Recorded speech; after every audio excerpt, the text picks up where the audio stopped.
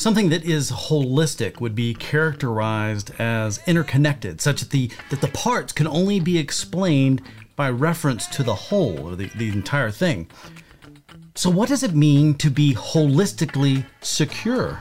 Welcome to Tech 37, the podcast covering technology, education, and collaboration from Worldwide Technology. My name is Rob Boyd.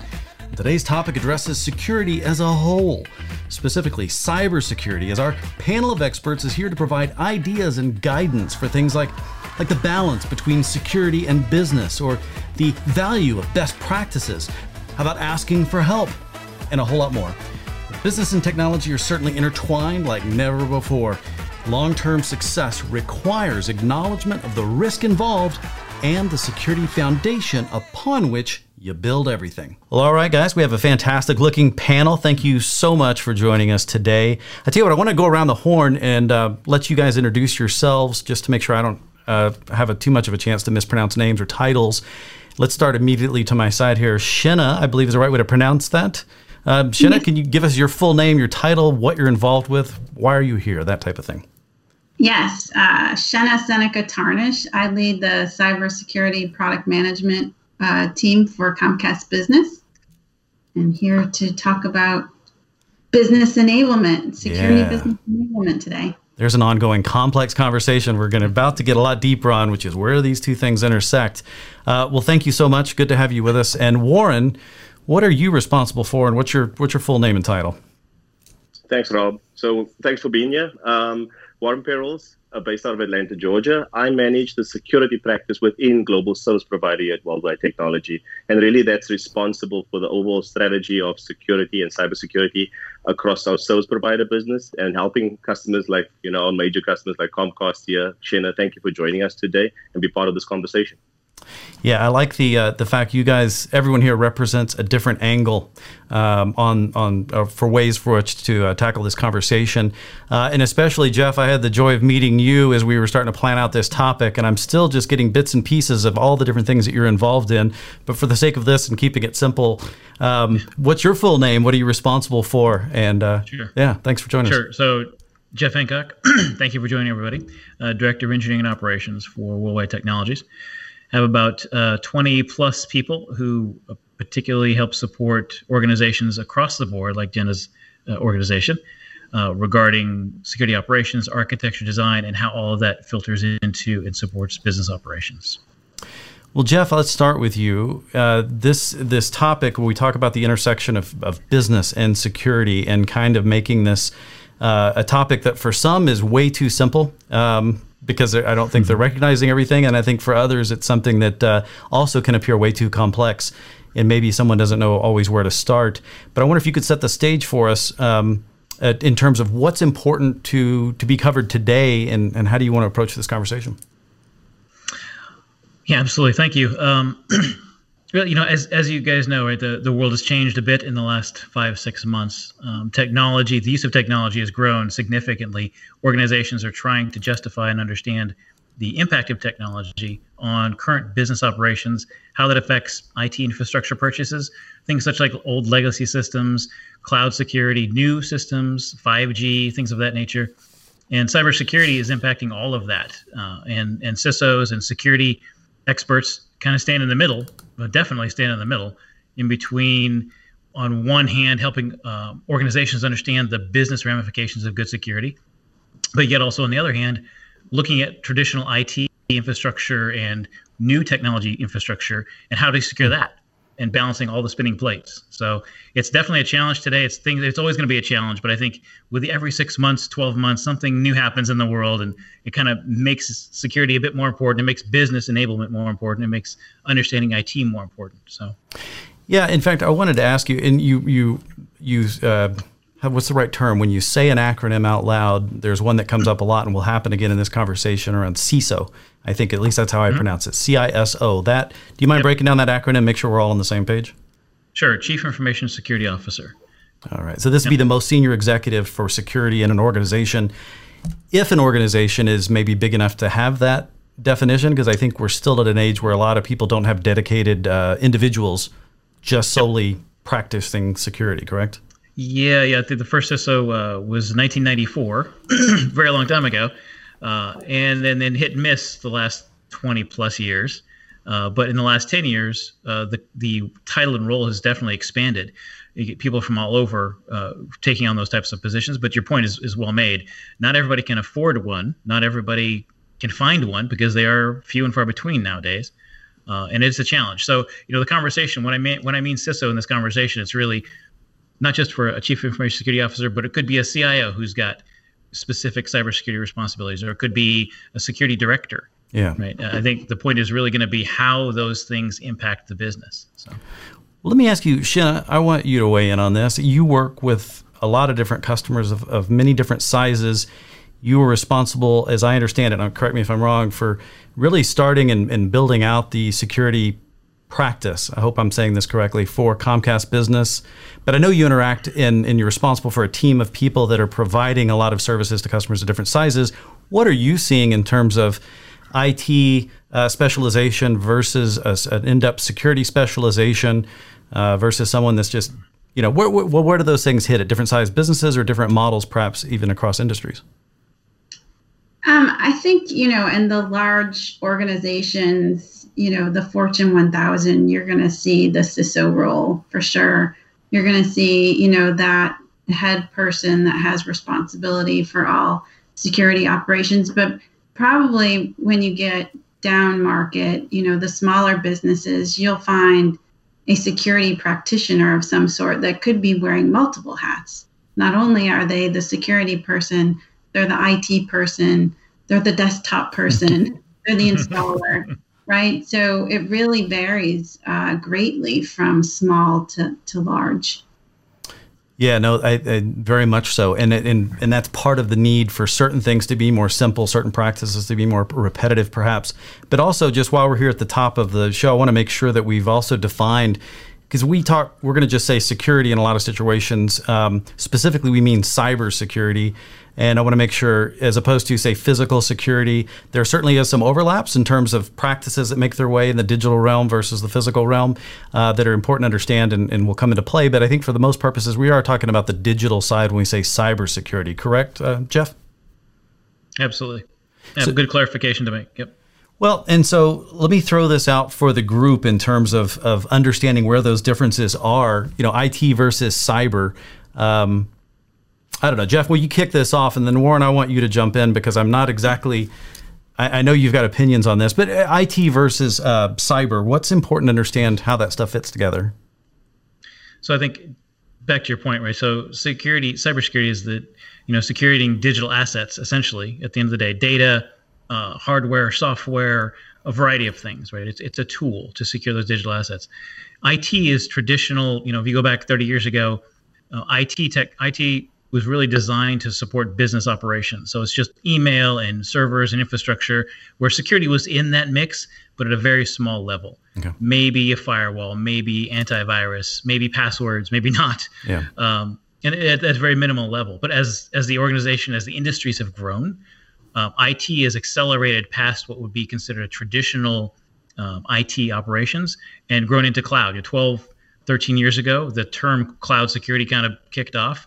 And it's really taken, obviously, storm, but that IT infrastructure has gone outside of, your own business office and has become, your work on somebody else's computer, essentially, is what cloud security is. So or the use of cloud and IT services, security around that has just increased tremendously, obviously, in many different forms and fashions. As businesses grow, security has to attack on not only to the human side of it and how humans interact with IT, but to strictly the IT side of it and how IT systems are built, how applications are developed securely, how systems become integrated.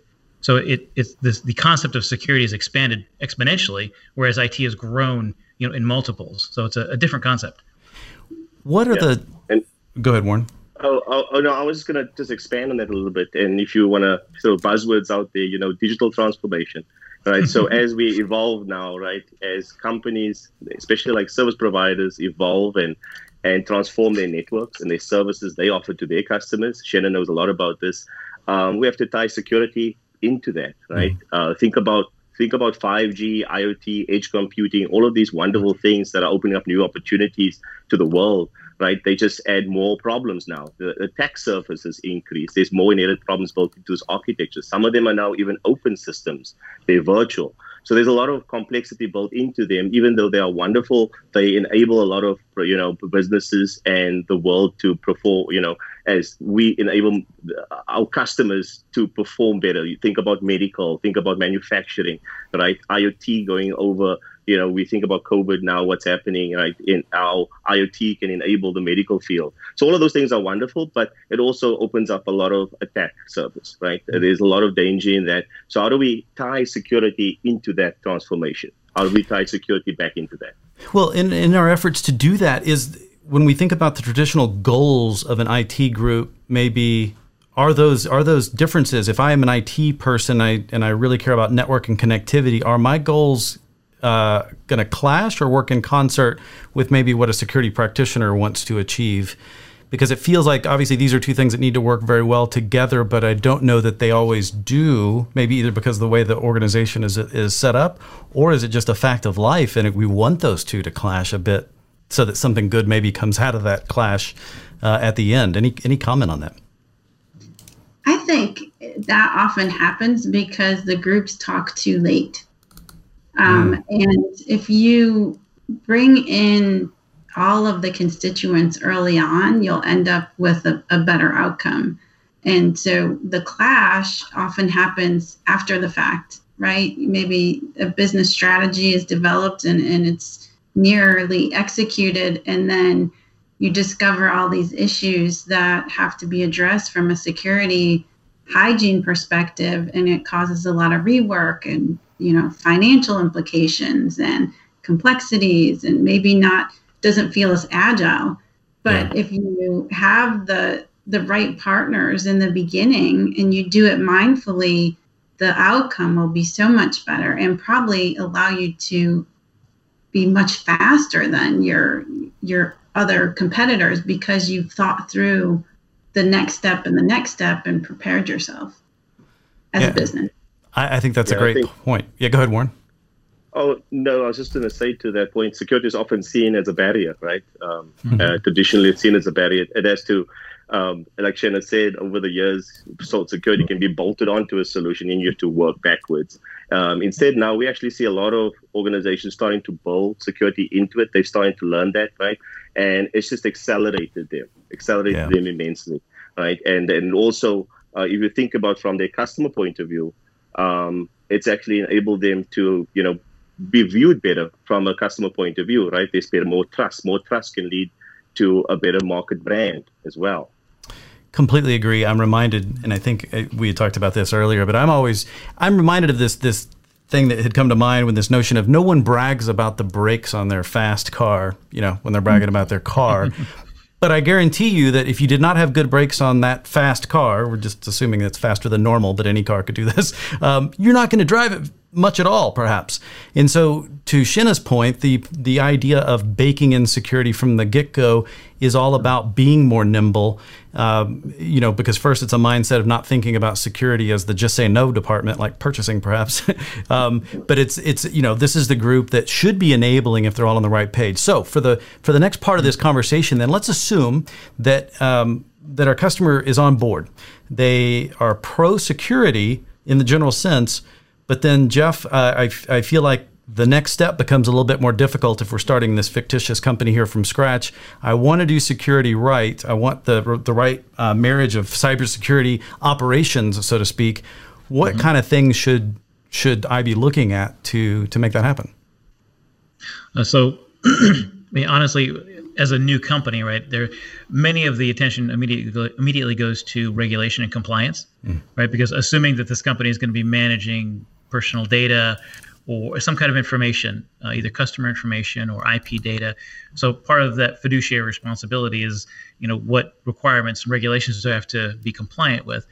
Unfortunately, a lot of companies stop there. They think, okay, if I'm compliant with this standard or that standard, then we're good, right? All done. And then in comes the IT folks saying, hey, we can do all these great things. We can, start this new business. We can expand your business here. We can do this, that, and the other, develop applications and all manner of things, which are great. But then, they have to bump that up against compliance and say, wait a second, is compliant aspect or not. But in doing that process, many organizations miss what you just said earlier, was the operationalization. Cyber operations, security operations, what's that look like? Because security operations is not a one and done. It's not a That's a great point. Checkbox compliance. It's an operational. You've got to make sure applications are developed a certain way, and as they're used by the user, they maintain security, right? New updates, new interactions with other technologies. From a strictly business perspective, just your supply chain, making sure your supply chain is secure, which is both very business centric, but then also very technical centric, and cybersecurity. So multiple spinning plates there when you start talking about this. Yeah, and that's where I think sometimes the head begins to hurt, because there is so many different places you can go. And it's interesting when you talk about regulations. I do think that is indeed where some people get forced into doing something they should have been doing all along. I think in a perfect world, we'd love for the regulation requirements to be met through tweaks or just acknowledgement of a process or set of systems that you've already got in place. And you mentioned, the difference between checking a box and saying, okay, I've achieved all these things, which we generally have to do at certain points in time, but it all should be a moment in time of a process that's already been in place, I guess. Yeah. Yeah, absolutely. There's actually 27 different cybersecurity policies in the world, or that's regulations in the world, right? Yeah, I know that's all, right? These are standards and bodies like HIPAA or PCI. The challenge is many companies, let's say they implement PCI. PCI is only applicable to a certain part of your business, not to the other parts of your business. So you can only be PCI compliant so far. It's only going to help you so much, right? And many companies don't understand the holistic nature of cybersecurity and security operations and what needs to happen when you make that holistic across the company. All right, let me run this past you. I feel like good security, and because it's a function of risk, is the way I've always looked at it. And it's degrees of risk, and it always felt important. At least it was a turning point in my own head. Was the nature of understanding that you're never going to be finished. Security is not an initiative that you're going to convene a project, and then be done with at some point. Let me direct this to Warren. Do you agree that it's about reducing risk, which implies that you understand where that risk is to be found? And what are you seeing? Because you work a lot with service providers, I believe, on the security side, many of whom, perhaps Shenna included, have varying degrees of security practices where they're either doing stuff for themselves, so they're providing a good product, or they're actually providing security products themselves. Where do you see that balance of risk and such kind of hitting with your customer base and what they're doing? Yeah, I think there's two things when it comes to risk that's important, right? It's your exposure. So what's your exposure to your risk exposure? A good example there is visibility. Service providers have these vast, expensive networks that are highly complex, and visibility is a major issue. And that's across cybersecurity law, right? It just varies, from size of organization, of course. The other piece is, how do you measure that risk? How do you measure that risk to reduce it? That's very important. So, risk quantification is very important nowadays. It also comes back to the business component. How do you tie that back? How do you tie that back into a language that non-security folk can understand? And that you have to tie that back to a quantification, whether it be monetary, whether it be a score, or whatever that might be. So, how does someone begin to go about quantifying risk? I mean, maybe not in the physical sense, but it feels like it becomes necessary to know. I need to know what's most at risk, so I know what's justifiable in terms of spending to manage that risk or decrease that risk. Any comments from anyone on the panel from that perspective? I think every business, you are in business because you have some intellectual property that's of value, right? And so starting with, those crown jewels of what you're selling, what you're offering, how you're generating growth and revenue for your organization, that's where you should focus first, because that's absolutely the greatest risk, right? Yeah. That's how you're thriving as a business. And then working out from there of how to make sure that is done securely, and to the point of your suppliers that help you to do that, ensuring those connections are secure. So I think it's like you start in the middle and grow out, and the farther you get, those things may not be as risky because there's no way to get back into your crown jewels. Right. Yep.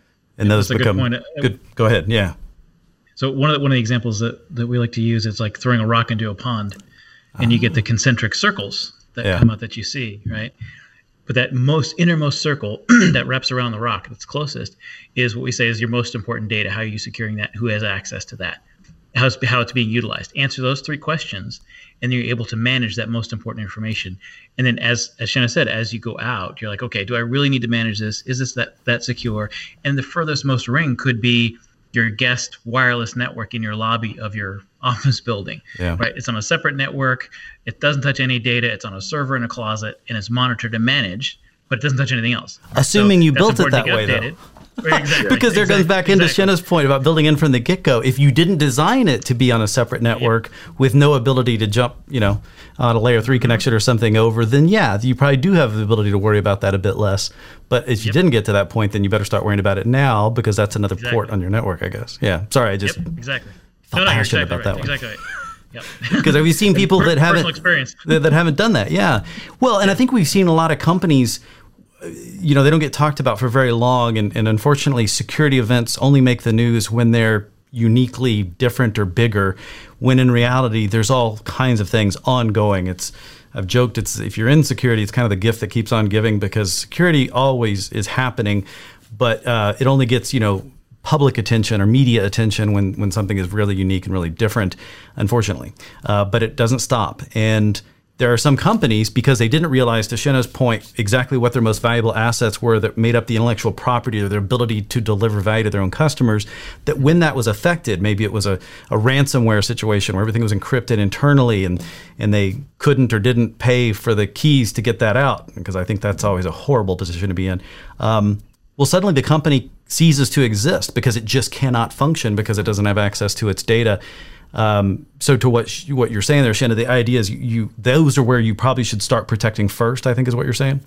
Yes, absolutely. Spend the most money proportionally in that direction. Mm-hmm. Well, let me ask you then, is there such a thing as a best practices that apply in a widespread fashion to anybody that could potentially be in the audience watching us talk about this? Is there somewhere to start at least at a basis? Because I imagine it gets custom the further down the ladder you go. Absolutely. What kind of best practices could potentially be shared, Jeff, or not? How does that work? Yeah, sure, absolutely. There's one that I go back to when people ask that question: is where do we start, or what should we go back to? Really, is most of the question. Where do we miss it along the way? And one of the standards is, and it's not like an official requirement standard. It's been around since 2007. It used to be called the Consensus Audit Guidelines. Okay. It was changed into the Center for, its most recent incarnation is the Center for Internet Security 20 Critical Security Controls. Sounds good. And people can find that at cisecurity.org. What's unique about this is it was originally developed in 2007 for the express purposes of how to respond when bad guys attack your network. So it's not designed to be data security or other compliance information security. It's designed to the best way to protect your network from how bad guys attack. But it sounds, if I may interrupt, it sounds reactive though. Is it? It's not actually. So it's very proactive, right? There's 20 control sets. There's 100 sub controls, but it forces you to look at your network and do things like know what's on your network. Right, map and track. Have a list of everything that's on your network, software and hardware. Right, make sure those things are updated. That's not sexy. Yeah, but it's not like the MITRE ATT&CK framework. It's basic bread and butter. Right, but people miss that. It's where stuff keeps happening. Yeah. That's exactly your point. That's a perfect. A SQL attack. Right. It's where stuff happens. If I'm a bad guy, that's where I head first. Right. Yeah. To get in there and get lateral movement. So they're very basic, 20 controls, but they're very popular. There was a report done and a research done 5 years ago from Department of Homeland Security where they looked at all of the attacks over an 18-month period and then applied various different security controls to the attacks to say, okay, if somebody had applied this, what would it have done to this attack? Oh, I like that comparison. Okay. Yeah, it was great. And what they found was 87.2% of all breaches that they found would have either been delayed or not happened if they'd implemented just the 5 of the 20 critical security controls. So I watched that happen. I watched that play out. And I was like, wow, okay, I've been involved using the controls on and off with different SOCs that I've built over the years. And it works extremely well from just like a basic thing, but it gets you so much further from as an organizational perspective goes. So I think that's a great point for starting off, because I'm a big fan of Well, I'm a big fan of plagiarizing other people's work to get started on stuff, because there's plenty of room to get creative and individualistic as you move forward. But it's like, why not stand on the shoulders of those who came before us? And really in this thing, because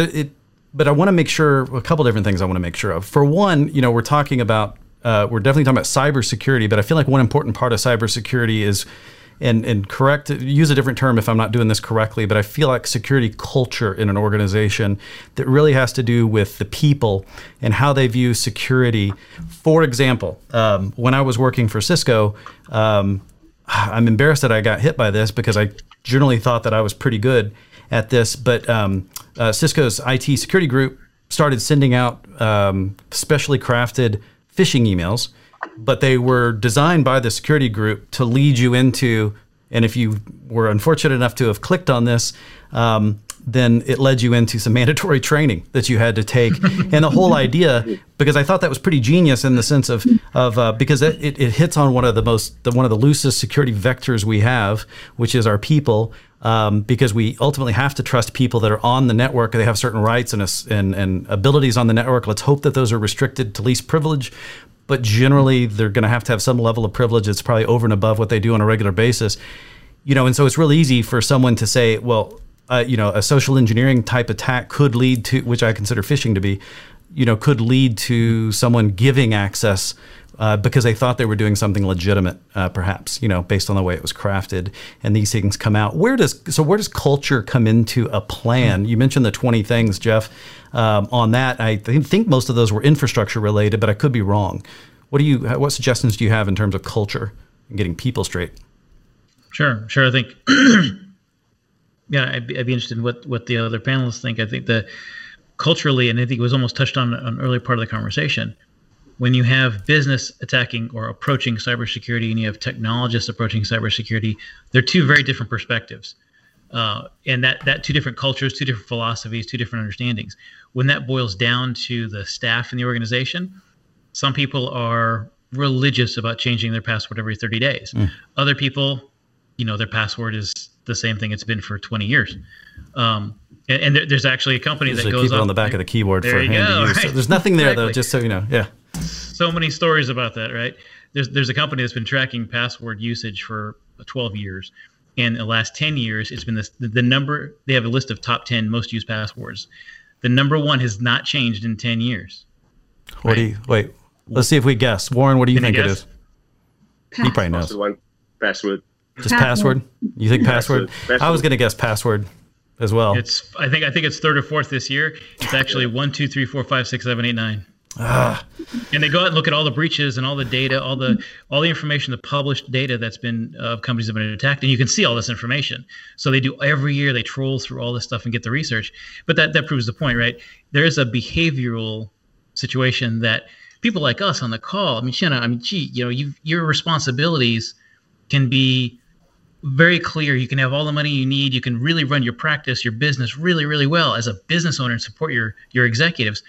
But then the administrative assistant to your CEO, who if I was a bad guy, I would target first, keeps all of her passwords on her screen, and they're all the same, and there 4 of them are the same, and she doesn't change them. So I'm going to target that. I'm going to target her or him to be able to get into your network, and I'm going to go sideways, and it's going to make all the energy that you have spent in your career it's going to make it harder for you to do your job, is what I'm saying. And I think that cultural awareness, both as a CEO, understanding that one person can make things go sideways if you're not careful, and as a CISO or a CIO, understanding that not only one person could make it go sideways, but one person in an organization like your supply chain, which you don't have direct authority over, can make your organization go sideways. That existential risk is multiplied. And you're like, oh crap, why am I a CISO? Why am I in this business? Because it gets really complicated all of a sudden. You've got to be able to develop controls in place that at least alert you to things like that happening. They might be able to stop you, but at least alert you to things like that happening. But then you've got to be able to work with your business partners to build that culture. Warren, of awareness. I can also you can also draw a direct correlation between cyber culture and awareness to the ease of use of security, right? Mm-hmm. So if you want to enable your employees, right? Why make it difficult? That's why we have shadow IT, because it's just simply hard for users to store things on a secure server versus their own personal OneDrive. So I think we have, as cyber practitioners, a responsibility to make that as easy as possible. Think about working from home now, right? I mean, who wants to go in and change your password 20 times and then do this and jump through 50 hoops to do something? I think there's been a definite shift in terms of ease of use, how we work with our tools, right? As employees, whether it be biometrics or, to sign on, single sign on, just making it easier but secure at the same time. So I think there's a direct correlation between those two aspects. Shenna, let me ask you a question. How do most people arrive at wanting to spend more money on security? Because, for instance, as I understand it, Comcast Business, of course, provides network connectivity type services as a provider, and then your team is responsible for something that they're going to have to pay a premium for when they engage with you guys. So there's a level of security value that you're constantly selling, which inherently I like the idea of, because I like the idea of it being handled for me, at least to a certain degree. Do you find people approaching your team and looking for more help on a proactive or a reactive basis? It depends on the size of the business, really. The large organizations, the enterprise organizations, they have security operations centers, they have network operations centers, they have large IT staff, and they know security is important. Yeah. So that's more, proactive learning about what Comcast Business can provide to them. Versus the smaller businesses, they may have, a jack of all trades. They have very limited budget, and their focus is on just growing their business. And security is sometimes an afterthought, and it's not. So that's more reactive. It's not until, the partner business down the street had a breach or some sort of ransomware, or they hear of something happening to a business like them that makes them think, oh, I need this. Otherwise, they actually are impacted by something and then forced to go ahead and purchase. Yeah. I think also, Rob, we talk about partners like Comcast being a partner to their customers and WWT as well. We can actually, no one can do security by themselves. We think about our customers. They need a partnership. Partners around them can actually accelerate their endeavors, right, to make them more effective and have a larger impact on themselves and their organizations. I think partner ecosystem is very important. You can use those strengths out there, whether it be WWT and Comcast. We bring a lot to the table for our customers. Well, let's go into, let's hit we're on the last couple of minutes here in terms of, and I want to make sure we're clear on some ideas for where people could take, ideas that were kind of talked about here, but where could they go with next steps? And I feel like even the best people that are on top of security, or at least would pride themselves on trying to stay up with it, because I can usually tell the people who are the best at security are generally the ones who don't think they're that great, because there's just, because I think the more you know, the more you realize. What you don't know. You don't know, exactly. Yeah. I would assume, though, if I think I'm pretty good with my company at it, can I come to a Worldwide Technology and ask, do you guys have a service to say, I always think of old days of penetration testing, but I think it's more than just that. Do you have ways of potentially helping evaluate my security on a regular basis as part of just wanting to make sure a third set of eyes or a second, whatever, is able to tell me where I need to work harder? Jeff, Sure. Sorry, I'll leave you hanging. Absolutely. No, that's okay. Absolutely. I mean, everything from a basic set of, compliance risk assessment based on whatever standard, but then how that standard is applied to the company, all the way over to using the MITRE ATT&CK framework in a customized database engine that we have that tests how companies' security stands up against that type of framework. Yeah. From a very technical side. So, the organization works hard because we work with so many different companies and so many different customers. We're kind of honestly in a sweet spot in that we learn a lot from what everyone else is doing. We help so many people. So we're kind of at an unusual spot that way. So, yep. I feel like everybody should be, and Warren, what's your perspective on this? Because I get this from my conversation with Shenna in thinking that, I think everybody most any company that's in business has some relationship already with a provider like a Comcast Business, whether it's them or not. But I feel like any provider that you're working with, and usually these are multiple relationships, I feel like you should be aware of what services that they provide, and that it's always a good question to ask, because I could see people mistakenly taking on things that maybe even are better delivered via a service provided by someone else with less tax on their network, less type of things to manage and stuff. Warren, are you seeing that with you work across multiple service providers, I believe? Or do most of them have security services to offer that maybe their customers aren't even aware of? Yeah, that's a huge trend now, right? And think about cloud and cloud delivered services. Instead of sending out a technician or a truck to the house to install those services. So Shenna can talk extensively about this. So I'll give her a chance to talk what Comcast is doing specifically. Well, let's do that then. Before we close it out, Shenna, can you give us an elevator pitch on the kind of things that you guys are handling for your customers right now and where you're most proud of?